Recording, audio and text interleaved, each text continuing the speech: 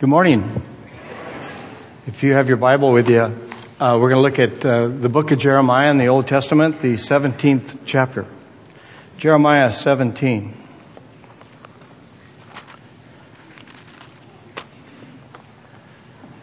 Our Father in heaven, we're so grateful to be gathered together as believers in your presence, and we invite you to unleash your presence and let your Spirit just emanate through our gathering. That we'll not only hear you, but we'll just know in our spirits that we're with you.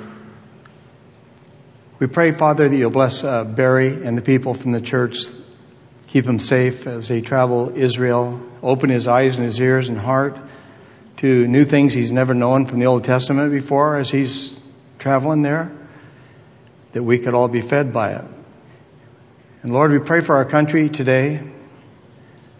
It's probably at the lowest point it's ever been, and it seems like it keeps going down. So there are a lot of evil people, wicked people in high places that are making decisions that are going to bring your judgment upon us. And we're asking you could intercede. You've baptized us all with the power of the Holy Spirit to be on fire for you and to help turn the tide. And if that's not going to happen, we say, come quickly, Lord Jesus. So have mercy on our souls, Lord, and forgive us. In Jesus' name, amen. Okay, here we are. Chapter 7, verse 5, I'm sorry. Thus saith the Lord, cursed is the man who trusts in man and makes flesh his strength, whose heart departs from the Lord. For he shall be like a shrub in the desert and shall not see when good comes. But he shall inhabit the parched places in the wilderness in a salt land which is not inhabited. Blessed is the man who trusts in the Lord and whose hope is the Lord. For he shall be like a tree planted by the waters, which spreads out its roots by the river, and will not fear when heat comes, but its leaf will be green, and will not be anxious in the year of drought, nor will cease from yielding fruit. The heart is deceitful above all things and desperately wicked. Who can know it? The heart is deceitful above all things and desperately wicked. Who can know it? I, the Lord, search the heart. I test the mind, even to give every man according to his ways, according to the fruit of his doings. Verse 14. Heal me, O Lord, I shall be healed. Save me, and I shall be saved, for you are my praise. Indeed, they say to me, where is the word of the Lord? Let it come now. As for me, I have not hurried away from you, away from being a shepherd who follows you, nor have I desired the woeful day. You know what came out of my lips. It was right there before you. Do not be a terror to me. You are my hope in the day of doom. And let them be ashamed who persecute me. But do not let me be put to shame, and let them be dismayed, but do not let me be dismayed. Bring on them the day of doom, and destroy them with double destruction. Chapter 18, verse 1. The word which came to Jeremiah from the Lord, saying, arise and go down to the potter's house, and there I'll cause you to hear my words. And then I went down to the potter's house, and there he was, making something at the wheel. And the vessel that he made of clay was marred in the hand of the potter. So he made it again into another vessel, as it seemed good to the potter to make. Then the word of the Lord came to me, saying, O house of Israel, can I not do with you as this potter? Says the Lord. Look, as the clay is in the potter's hand, so are you in my hand, O house of Israel. The instant I speak concerning a nation and concerning a kingdom, to pluck up, to pull down, and to destroy. If that nation against whom I have spoken turns from its evil, I will relent of the disaster that I have thought to bring upon it. And then the instant I speak concerning a nation and concerning a kingdom to build and to plant it, if it does evil in my sight, so that it does not obey my voice, then I will relent concerning the good with which I said I would benefit it. Now therefore speak to the men of Judah and to the inhabitants of Jerusalem, saying, thus says the Lord, behold, I'm fashioning a disaster and devising a plan against you. Return now every one from his evil way, and make your ways and your doings good.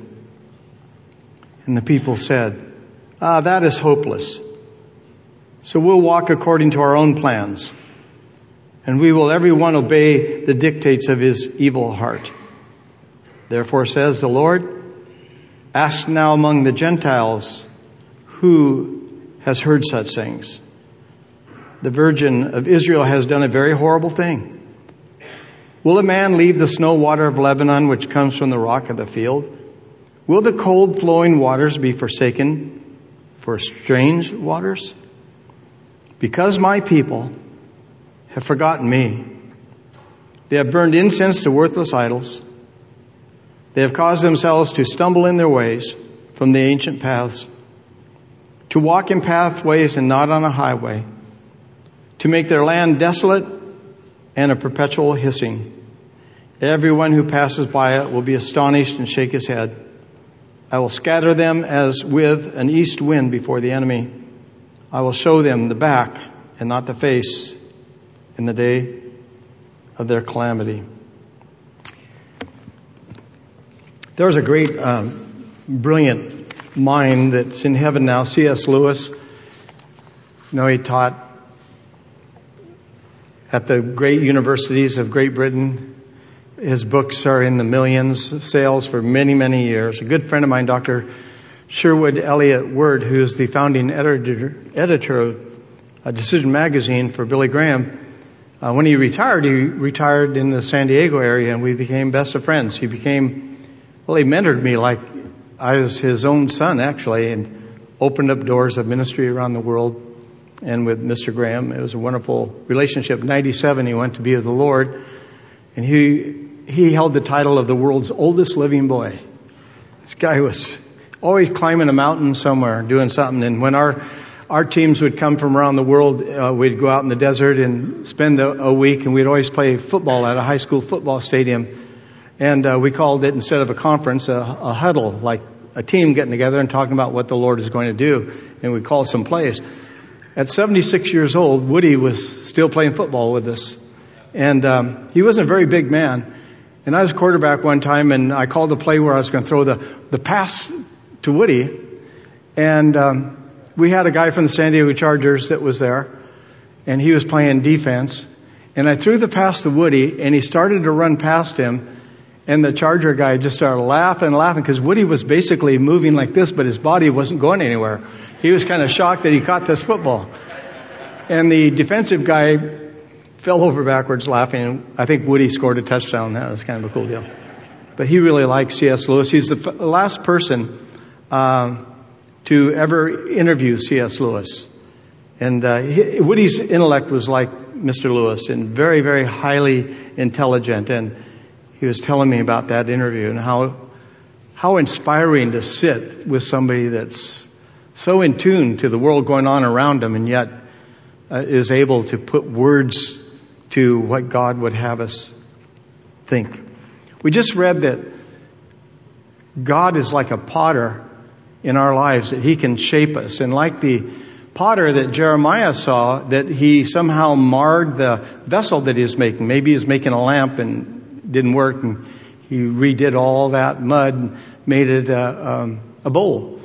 And God said, I can do the same with you as an individual or as a nation. And then he brings out something that every American should be trembling about right now, and that is If I am devising judgment against you, I speak of a nation or a kingdom that has walked away from me and turned from my word, then I shall bring judgment upon it.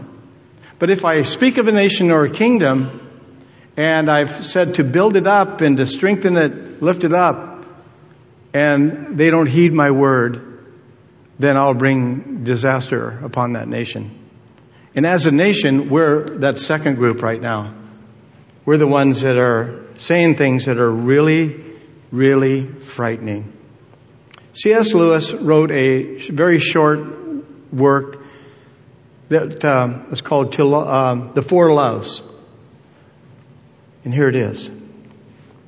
To love at all is to be vulnerable.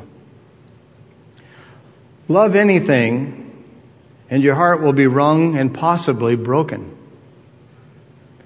If you want to make sure of keeping it intact, your heart, you must give it to no one at all, not even to an animal. You have to wrap it carefully around with your hobbies and your little luxuries. Avoid all entanglements. Lock it up safe in the casket or the coffin of your selfishness. But in that casket, safe, dark, motionless, airless, your heart will change. It will not be broken. It will become unbreakable, impenetrable, and unredeemable. Yes, to love is to be vulnerable. And Jesus told us that God so loved the world that He gave His only begotten Son, that whoever believed in Him would never perish, but would actually be given eternal life. And maybe you've never looked at that God was vulnerable by accepting you. He was vulnerable by even creating you and allowing you to have a free will. But how vulnerable Jesus Christ of Nazareth was when both of His arms were nailed to this tree and His feet, and a crown of thorns was put on His head, and men spit on Him, began pulling His beard off His face with chunks of flesh coming with it, hit Him with a rod when they covered His head, mocked Him, and said, "Prophesy now and tell us who it is that hit you." All the agony He went through. He cried out the first verse of Psalm 22, and that was really a good job of a rabbi, because the rabbi didn't say turn to Psalm 22. The rabbi just quoted the verse, and all of us would have had a scroll, and we would have known right where to go. My God, why hast thou forsaken me? My God. Everybody else. It says in the New Testament that everyone stood afar off from Him. His disciples, everybody got away from the cross. My God, why have you now forsaken me? At that instant, the sins of the world, yours, mine, they all came onto His account. He who knew no sin actually became sin for us. And God judged you by judging His Son. And that you would have the right to be free from the penalty of sin if you accept God's forgiveness and His plan of salvation. And if you don't want to make that decision, then there's another option for you to be miserable for eternity and live with yourself. And always remember all your thoughts and the opportunities that you had, but you gave up because of pride. To love is to be vulnerable. When a man or a woman turns back on God or pulls away from Him, like He mentioned to Jeremiah, the consequences to that person are staggering. They affect the person's heart, their home, their city, their state, their country, and ultimately, the world in which they live. A nation in decline is a nation that is pulled from God, but it still has strength. Because we just read that if I mention a nation, a country, or a kingdom, and it is living in evilness, if it'll repent, then I will forgive them. A nation in decline has the ability at some point to ask God's forgiveness. But when it crosses the Rubicon, there's no turning back. And the question has been asked for quite some time, have we Americans finally crossed that line? I believe this morning, as Americans, we have crossed that line. In Psalm 55, verse 9, if you'll turn there with me, in verse 9, the psalmist gives us 7 terms that are used of the decline of a nation, of a city, of a people. And there's these 7 words that are brought out in Psalm 55 that let us look at our newspapers and say, all those words are being used today about our country. And nobody stands up and nobody resists. But let's look at those 7 words. Psalm 55, verse 9. Destroy, O Lord. Oh, let's back up to verse 4. My heart is severely pained within me. The terrors of death have fallen upon me. Fearlessness and trembling have come upon me, and horror has overwhelmed me. So I said, oh, that I had wings like a dove. I would fly away and be at rest. Indeed, I would wander far off and remain in the wilderness. I would hasten my escape from the windy storm and the tempest. Destroy, O Lord, and divide their tongues, for I have seen violence and strife in the city. Day and night they go around it on its walls. Iniquity and trouble are also in the midst of it. Destruction is in the midst of it. Oppression and deceit do not depart from the streets. Let's look at those words for a minute, and we can see these are in Orange County, San Diego County, San Bernardino County, definitely in New York City and the state of New York, and now Vermont and Virginia, and ultimately California will probably follow next. The first word he tells us in verse 9 is violence. There shouldn't be violence in the city of the Lord. People should be loving each other. But there's a lot of violence. Every city in Orange County and in San Diego County have their own law enforcement agencies to protect from the violence. The second word is destruction. I was reading an article about Christmas time about all the school districts in the county of San Diego that they're all bankrupt. From the San Diego Unified School District that's had corruption in it for quite some time, to the outer county east, smaller towns and areas. Destruction of the human mind. That we're so weak and so shallow as a people, we've been dumbed down so quickly that we're actually saying yes to drugs. When the same people we have said yes to drugs are the ones that started the war on drugs 50 years ago and has never made a dent through this war on drugs to stop the decline of the American intellect. Destruction of hope. Destruction of being different. That we all have to be the same. And if we're not the same and you say something, that's called hate speech. Somebody makes these rules up without anybody voting for these rules. Change the bathrooms. We need more bathrooms. One for every gender. Somebody said, did you look on the internet? There's 35 genders now. And if you don't want to be a male in California or a female, then just be a X or binary. Make up your own. Be a cat if you want. It's just crazy what's going on.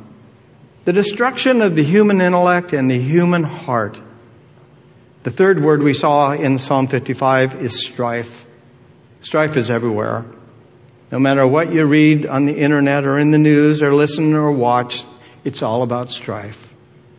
Everybody doing what's right in their own eyes. And that's a sign of destruction of a nation. In chapter 21, verse 25 of the book of Judges, it says, in the day that there was no king, no real leadership, the judges did rule. Instead of an executive branch, it was the judicial branch that was ruling. The judges ruled. And then you go to verse 1 in the book of Ruth, chapter 1. It basically says the same thing, because Ruth is a microcosm of life during the times of the judges, and says, because there was no king and the judges did rule, every man did that which is right in their own eyes.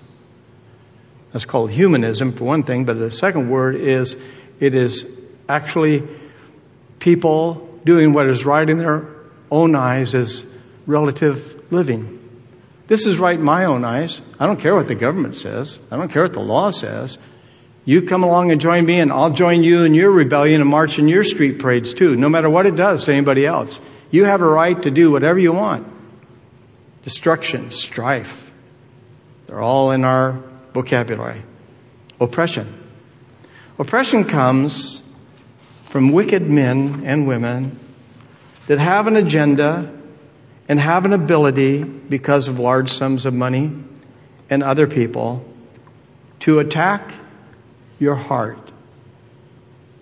Be it in politics or television, a movie theater. Have you noticed how the movie theaters are all changing in Southern California, if not across the country, that they now get you these chairs that you can go to sleep in while you're watching the movie, but you can buy alcohol in the movie theaters now because they were losing so much business. And so were the cable networks, so they started pornography. And now pornography has wrapped its tentacles around our country and choked it out down into the elementary grades. Yeah, iniquity and deceit.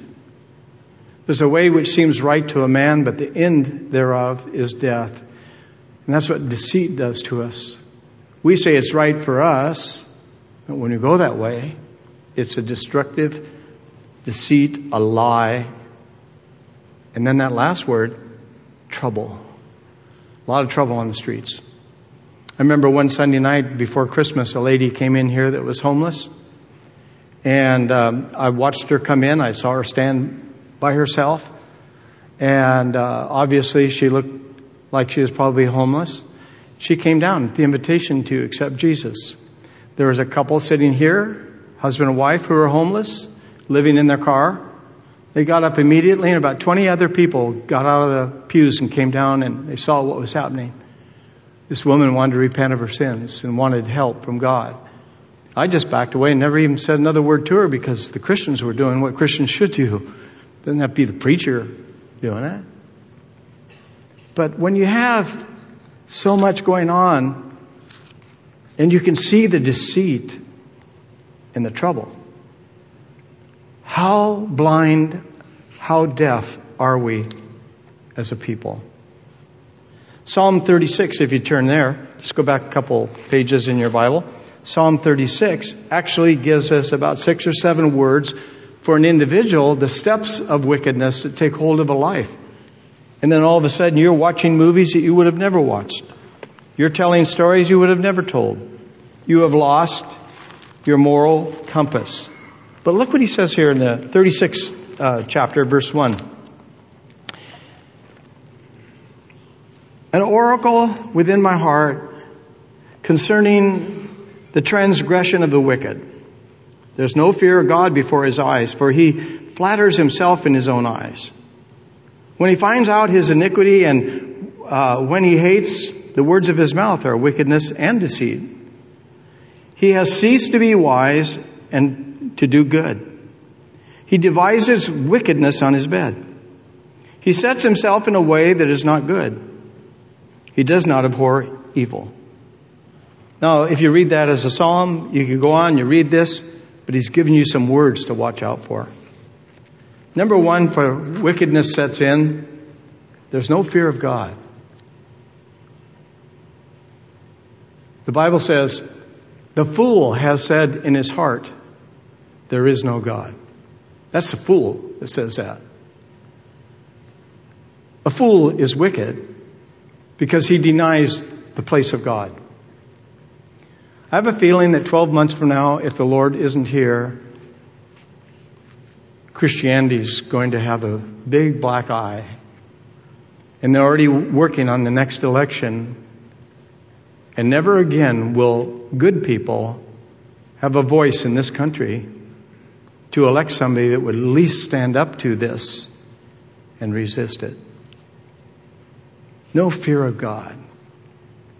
Second thing you just read there in Psalm 36, he flatters himself in his own eyes. Always patting himself on the back. I'm such a good person. Look what I do and the people I know and where I go. No, he flatters himself in his own eyes. Nobody else is, but he flatters himself. He doesn't fear God. The third thing we saw was wickedness and deceit come from his mouth. I had somebody, I have no clue who they were, wrote a really filthy thing to me this week. And it's easy when you're 1,000 miles away to send somebody something. I said, this person is evil and wicked. Deceit, lies, craftiness, wickedness and deceit come from the wicked man's heart, from his mouth. And Jesus said, from the lips proceed the abundance of a heart. Those of you that are here in law enforcement or you're a counselor, you've known for years, just stand there, just sit there and let them talk. They'll convict themselves. You'll know everything about them just by their lips moving. And you'll see if they're a good person or a righteous person or a deceptive person. The fourth thing, he ceases to be wise and to do good. Now, we've all seen friends, and even our own lives maybe years ago, that we were good people. I was sharing my testimony with a congresswoman one day. We were going to have a 5-minute meet and greet, and it was an hour and 45 minutes, and we had a great time in the Lord. And I was telling her my story about when I was a high school kid and had a daughter and so on and so forth. She said, you are a bad person. And I said, no, I was a good guy. And she said something very clever. She said, well, you may have been a good guy, but you were a bad boy. And I said, yeah, I was. I was a good guy, but a bad boy. You know, when people walk away and you say, well, what are they doing? It's different. Their attitude's different. You've seen it happen as a Christian. Some of your friends that really love Jesus, they can sing the songs, and all of a sudden they're dating different people, and they're talking different, and they're dressing different, and the modesty's gone, and the humility's gone. The gentleness of their spirit has gotten tough and rough. Ceases to be wise and good. And then he said, he devises wickedness on his bed. Now think of that one. They're laying there with their remote, going to all these different channels that they'd be ashamed to be watching in front of their kids or their neighbors. They're devising wickedness on their bed, thinking dirty thoughts instead of resting, getting strength. They're making their schemes and their plans to rip people off in business the next day, to raise taxes, to whatever their position is. They devise all day long. They're doing wicked things and evil things. And then when they go to bed, they got to think of new ways. It's just a sign. And then the last one that you read there says he sets himself in a way that is no good. There is a way which seems right to a man, but the end is death. And some people, they put themselves around the wrong people, and those people take advantage of them, and their lives could be ruined forever. In Psalm 90, it's a verse 12 is sort of like a cure to these thoughts of a wicked nation, wicked person. In Psalm 90, verse 12, the scripture says, so, knowing that we live in a bad situation, teach us to number our days, that we may gain a heart of wisdom. I know a man, I think he's in his 80s now, and 40 years ago or something, he told me that he got with a person that did actuaries for life insurance, and I told him my whole story, and he told me how many days I have left to live. It was 33,000 or some big number at that time. Well, now he's up there and he's close. He's out of time, according to the actuary of the life insurance person. So he wanted to number his days so that he could have a heart of wisdom. You know, St. Augustine, or if you're from the South, St. Augustine, same guy, He said this about this verse. So teach us to number our days that we may gain a heart of wisdom. And St. Augustine says, we quote, we will never do that unless we number every day as our last. If otherwise we'd stop living in this fake world we have going on in our head and come in and out of reality and have to interact with other people and then go smoke or drink or whatever we want to alter our consciousness and self-medicate and watch whatever we want when nobody's around and live this dual life. If we want to stop that, then we have to count that this may be the last time the person sitting next to you sees you. Friday may have been the last time people at work ever said goodbye to you. We have no idea when we're going to die. The Lord does. But if we number our days and we take this wisdom to our heart, we now are more concerned about others than we are about self. If we have an unlimited checkbook, we're going to write checks and spend money. But if we have a very limited amount of money, we're going to try to keep to that budget. I remember Chuck Smith said one time, I forget what we were talking about, but he said, you can tell a real Christian by their checkbook. And I said, what do you mean by that? He said, just take a look at their checkbook and see who they and what they write checks for and see how many are for Jesus. I said, that's brilliant. But we don't look at our calendar that way, do we? When I first started in San Diego many years ago, I was the only pastor, I was the only counselor. I was doing 8 hours a day, 6 days, 7 days a week sometimes, and preaching 3 or 4 times a week and training people to take responsibility. And I thought of that my life's about Jesus, but I have 5 kids and a wife that I love and I want to take care of them too. So he gave me a little assignment. I got a pencil. I got the calendar out in my book that I wrote down who's coming for what counseling session. I started a brand new month and I just wrote big letters, Jesus on the first, Jesus on the second, Jesus, all the way to the 31st. And then the lessons started coming. How many times I had to erase Jesus from my calendar because I was too busy. I had to go here, go there, go here, do this, do that, take this kid there and this person there and blah, blah, blah. And Jesus really doesn't get very much time from us. But he has all the answers. He has all the power, all the strength, the ability to go into the deepest part of a person's body that's the sickest here and instantly heal it. He can make all your problems go away. He can strengthen your soul and your inner man.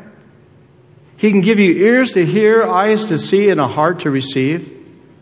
But we don't have that much time for him to do that because we're busy. Our eraser is now doing more than our ink pen or pencil. Jesus is second place. And so what Augustine said was, we'll never do that unless we number every day as our last. So now, before we head home, turn to Psalm 10, a very unique psalm. Some people say, well, it's actually a carryover from Psalm 9. Other people say, no, this is specifically a very direct psalm to the reader to keep your heart pure. Keep your heart pure. Why do you stand afar off, O Lord? Why do you hide in times of trouble? The wicked in his pride persecutes the poor. Let them be caught in the plots which they have devised. For the wicked boasts of his heart's desire. He blesses the greedy person and renounces the Lord. The wicked in his proud countenance does not seek God. God is in none of his thoughts. God is in none of his thoughts. His ways are always prospering. Your judgments are far above out of his sight. As for all of his enemies, he sneers at them. He has said in his heart, I shall not be moved. I shall never be in adversity. Many years ago, I had a friend that I was invited to meet John Lennon, and I'd prayed for him for many years. And he was killed just a few days before our meeting in Los Angeles. And he wrote a song, Across the Universe. and it's a solo song that he sings on one of his albums. And he sings in it a word that most people wouldn't pay attention to, Hai Guru Dev. Well, Guru Dev was the Eastern mystic that was the mentor and the guru for Maharishi Mahesh Yoga, who brought transcendental meditation to America. And in his song, that sold millions actually, some of you know it, it's a beautiful song, the guitar work, his voice, he says, nothing's going to change my world. He sings out several times, nothing's going to change my world. But a man from Honolulu who was poor, people don't know how he got the money for the airline ticket, let alone to stay in New York City, saw John as he's going to record his last album outside the Coda Apartments and said, could you autograph this for me? And he autographed it. But when he came back that night and got out of the limousine and started to walk in, the same man, Mark David Chapman, said, Mr. Lennon, he turned around and he shot him to death. Don't ever be in a place where you think nothing's going to change my world. It could change right here when you get on the freeway. We have no idea. Why would we be so arrogant, so self-contained inside of ourselves that this whole world around us has superfluous meaning to us, as it's all below us and we're who we are and we're the cool ones? Humble yourself in the sight of the Lord and He'll raise you up in due time. Now, count our days as numbered. It says that it seems people get away with murder. I don't want you ever to grab a hold of verse 1 of Psalm 10 and put that in your heart, because it's propaganda. People say, well, God, why aren't you here with me now? You don't hear my cries. Why, God, are you not standing right here? That is really degrading. The Lord is with you always. I will never leave you nor forsake you, saith the Lord. But there are people that say, I don't go to church, or I don't like God because He's never there when I'm in trouble. Now, like many of you, I've raised a lot of children. And still there are adults. Now they have their children. And some of them, with their children, have their children. I've taught them how to ride bicycles. Their ABCs are 1, 2, 3s. Some I tried to teach how to fly airplanes, ride motorcycles, whatever would keep us close together, teach them things. And it's interesting that a child on the bicycle will say, I can't do it. And you just keep your hand on the wheel and they're doing it. They don't even know it. And after about a half hour, they'll be back and forth the football field and not even realize that you're not holding on anymore. They're enjoying it so much. Did you ever stop and think that sometimes when you want to cry out what this psalm starts with, where are you, God? Why don't you care? That He's right there. His heart cares for you all the time, but He wants you to be stronger and pedal on your own. So He allows things to come into your life. As He said to Jeremiah, I test their hearts and I test their minds. He wants to show you how strong you are, but also how weak you are. So don't ever fall for that God doesn't care and He's afar off from you. No, He's not. That's a distraction for us to think anything negative about God. God does care. So is this what has happened in recent days? Just 30 days into this new year, ladies and gentlemen, 4 short weeks out of 52 weeks, and an onslaught of wickedness comes across the airways of the American media when Governor Andrew Cuomo rejoices over the New York legislature passing the law that a baby that is ready to be birthed can be aborted 9 months old. And if the baby's delivered, the mother can still murder that baby. But the new law doesn't say how long after that child is born. I find it offensive in many areas because I believe in life and I believe life's in the womb. God said to Jeremiah, before I formed you, not you were evolved, in your mother's womb I knew you and I thought you out. Every one of you people are special people. You're not just some accident. You don't know your dad or you don't know your mom. You're an accident. No. It may not be the most perfect thing, but God knew if you're going to be male or female, not male, female, binary X or something else. You see, it's so wicked and so dark right now. The final onslaught has come for our country. And that is to deface God, shut the church down, and lock their lips so they can't speak. Because the Bible says, let us, Father, Son, and Holy Spirit, make man after our image and likeness. So Satan, in the book of Revelation, we hear about him, woe to the inhabitants of the earth, or Tustin, Orange County, or San Diego. Woe to the inhabitants of the earth. Whoa, whoa, whoa, whoa, whoa, this is trouble. Satan, the old dragon, the serpent of old, has been cast down to earth and he's full of wrath. Why? Well, when you went to school, didn't you always say, why? When the teacher was saying something, you go, why? Hey, I want to ask you why. And if you raise your hand too much, they never answer you again. So you just say, why? You write your own self and go research it. Why is he full of wrath? And why are we warned, the inhabitants? Because he's full of wrath because his time is short. That means Jesus is right around the corner.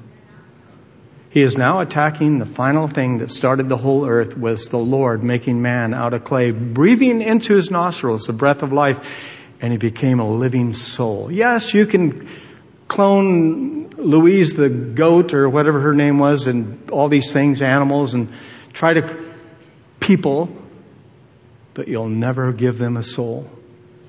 They'll be zombies. What they plan on unleashing in the next 24 months on the population is just sickening. You don't really think that God, the creator of heaven and earth, is trying to rethink, was this evolution or did I really do that? Did I create all this? You don't really think that what we just read, that the heart is desperately wicked,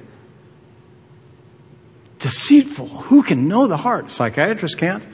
Who can know? Psychologists can't. Who can know the heart? You don't think if the first couple that were put here and their sons got into a squabble and one of them murders his brother out of jealousy and envy, and I think it had something to do with Cain, who did the murdering, was tired of going to Abel, his brother, who gave offerings to God from his sheep, living sacrifices. And he had to come to his brother and say, I'll give you 5 bags of carrots and onions. He is a farmer. I think jealousy got in there. You don't think that 2 astronauts won't kill each other on the moon or on Mars? It's wickedness that's going to leave this planet. God doesn't want that happening out in his creation. No, I think we've gone far enough. We've crossed the line. And Mayor Andrew Cuomo, I'd be glad to sit with you, sir. If you ever want to talk, I doubt you will. He's a Catholic. He went to Catholic schools. He's very bright. He's a lawyer. He's very smart, very clever. His father was the governor of New York, too. He went to a Catholic university. He even asked the diocese in New York, in the city, in the state, and he asked for the bishops and the cardinals and the people at the top to help him get elected. And once he did, he turned against the Catholic Church. He's bitter. He rejoiced that a woman has the right. You know, I have the right to defend myself, but I don't have the right to come up and hit you. But if you mess with me, I'm going to mess back. Just because we have a right doesn't mean we exercise it at the cost of somebody's life or their well-being. You have to have self-control as a human. And sin takes that away. and wickedness at the higher levels brings it into society so they can bring you under oppression. Yes, I remember Paul said to the king, hey, you're messing with the wrong guy here. Yes, I'm Jewish, but I'm a Roman citizen. You're a Roman citizen? The soldiers got kind of freaked out. He's a Roman citizen, and he has a right to go all the way to Caesar. And he used that all the way along the line. Yes, I believe in God, and yes, I was a Pharisee, and yes, but I'm a Roman citizen. And what did Paul write when he wrote to the Colossians? And we bring you greetings and love. And to all of those that are in the palace, the house of Caesar. The gospel was winning people in Rome that worked in the house of Caesar. He had a right as a Roman citizen for them to just cut him loose and give him a pardon. But because of Jesus, he wanted to go all the way to the top. And this is how God was going to use it. I am saying as an American citizen, this is wrong. This is ungodly. This is wickedness at the highest level. This is sick, perverted, demonic thinking. And why people aren't standing up and calling for impeachment for the governors and the legislatures of Vermont, Virginia, and New York, it just shows how far gone we are. We can't tell the difference as a people anymore.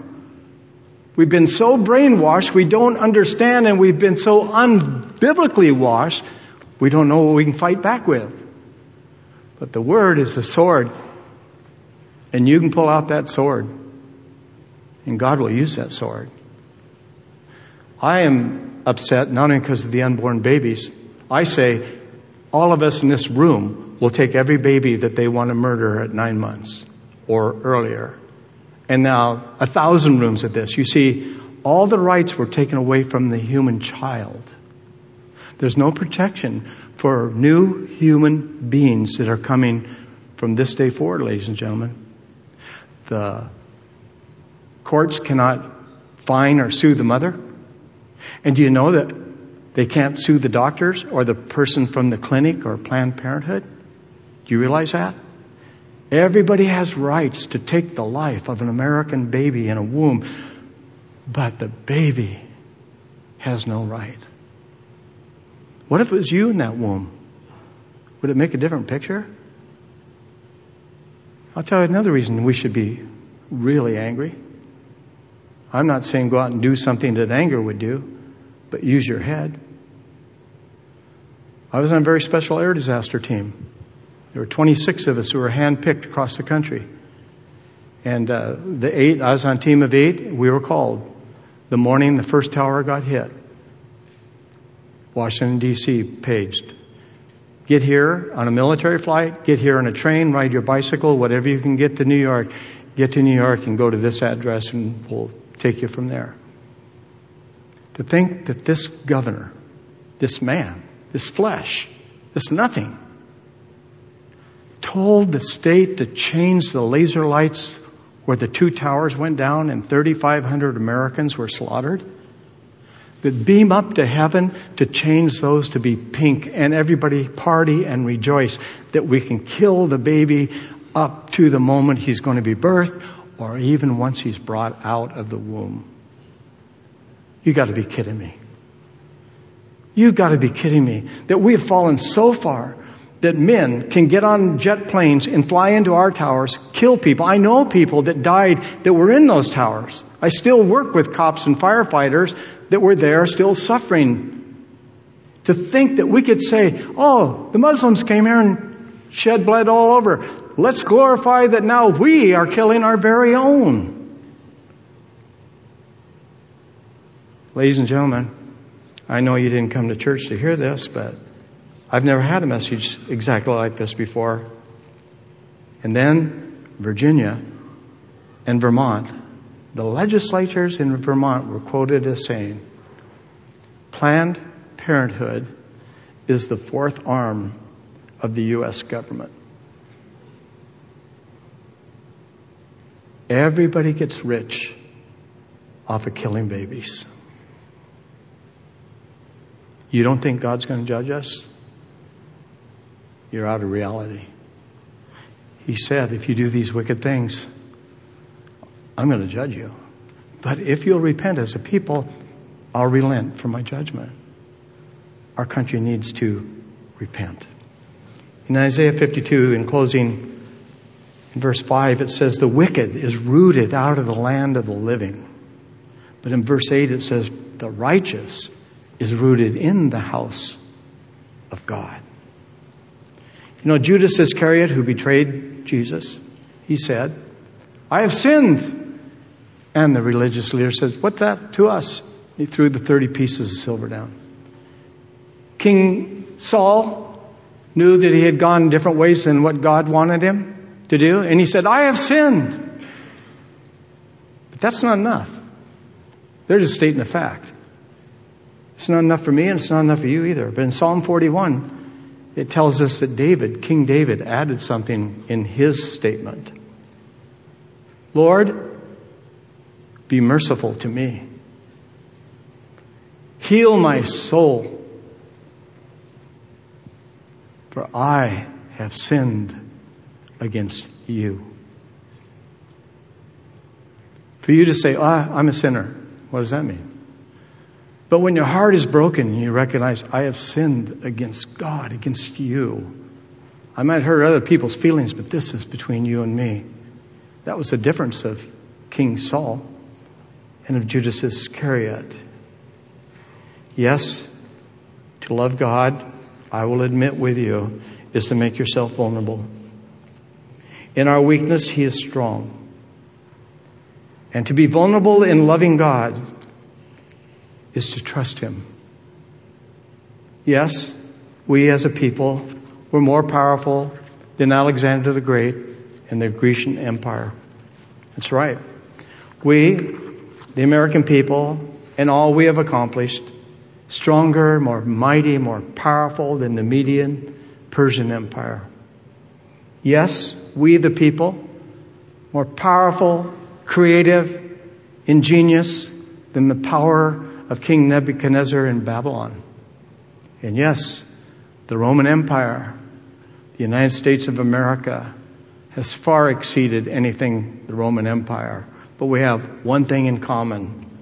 All of those imploded inside because of moral and ethical issues of the heart. Those of you in the military, I'm with you all the way. Those of you in law enforcement, I'm with you all the way.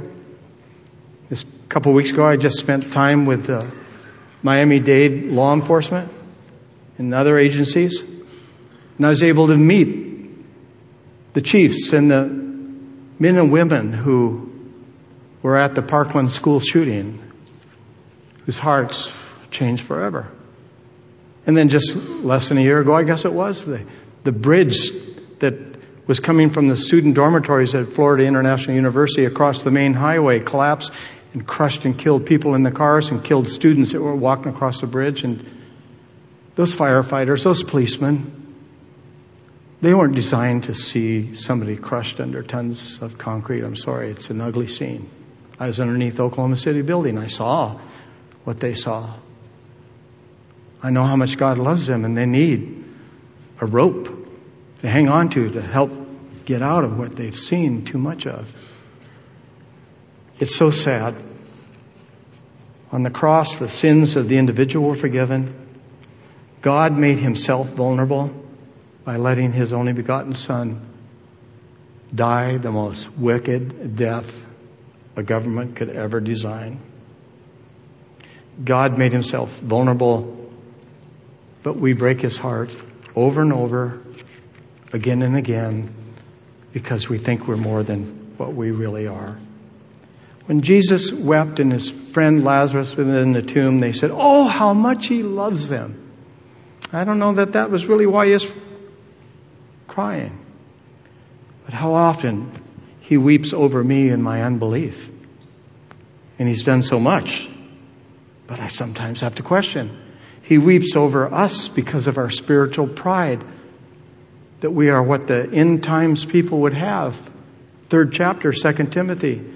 A form of godliness looking like they're believers, but denying the power thereof. And if you're stopping the power of the Holy Spirit today from coming into your life and changing you, you have a form of godliness and you're not there yet. Yes, to love at all is to be vulnerable. Love anything in your heart will be wrung and possibly broken. We've all experienced that, haven't we? If you want to make sure of keeping your heart intact, you must give it to no one, ever. Not even an animal. My dog, I didn't even have to talk to her. She knew what I was thinking. The day that my kids took her, I couldn't go. She had my heart since she was a puppy. Yeah. Take your heart and wrap it carefully around with your hobbies and your little luxuries. And avoid all entanglements. Don't get too close to people. Lock it up safe in the casket or the coffin of your selfishness.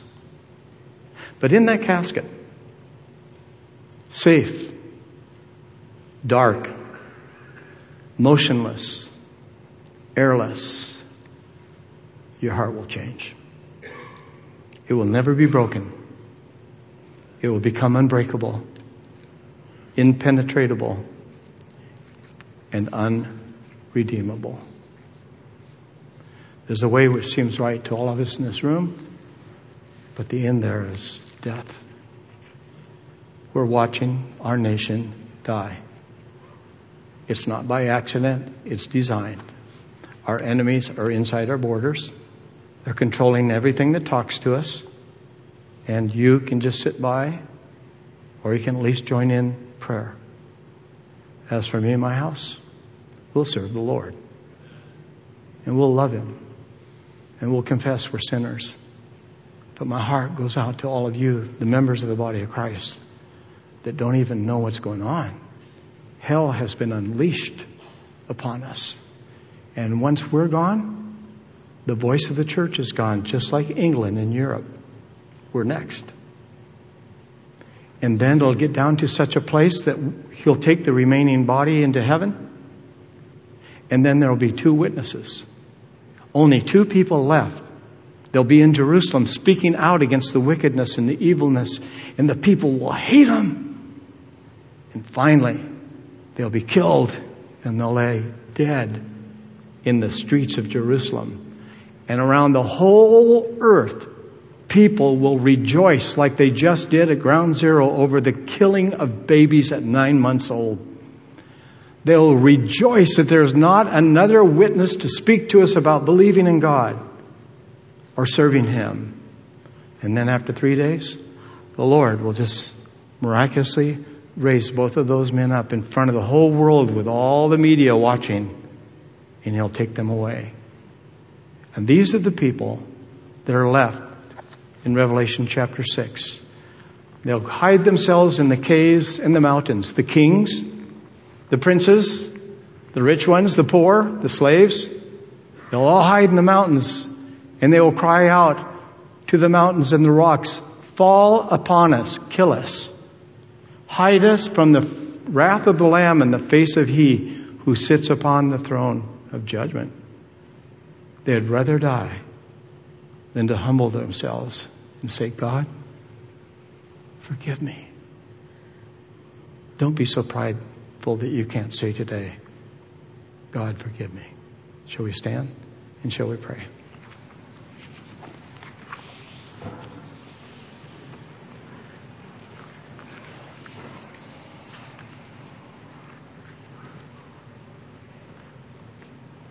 Lord, we beg your mercy on the politicians that are selling their souls out to get reelected, selling their souls out to carry on shadow governments that hate humans. We know who that is. We know it's the devil. He knows his time is short. The clock is ticking on him.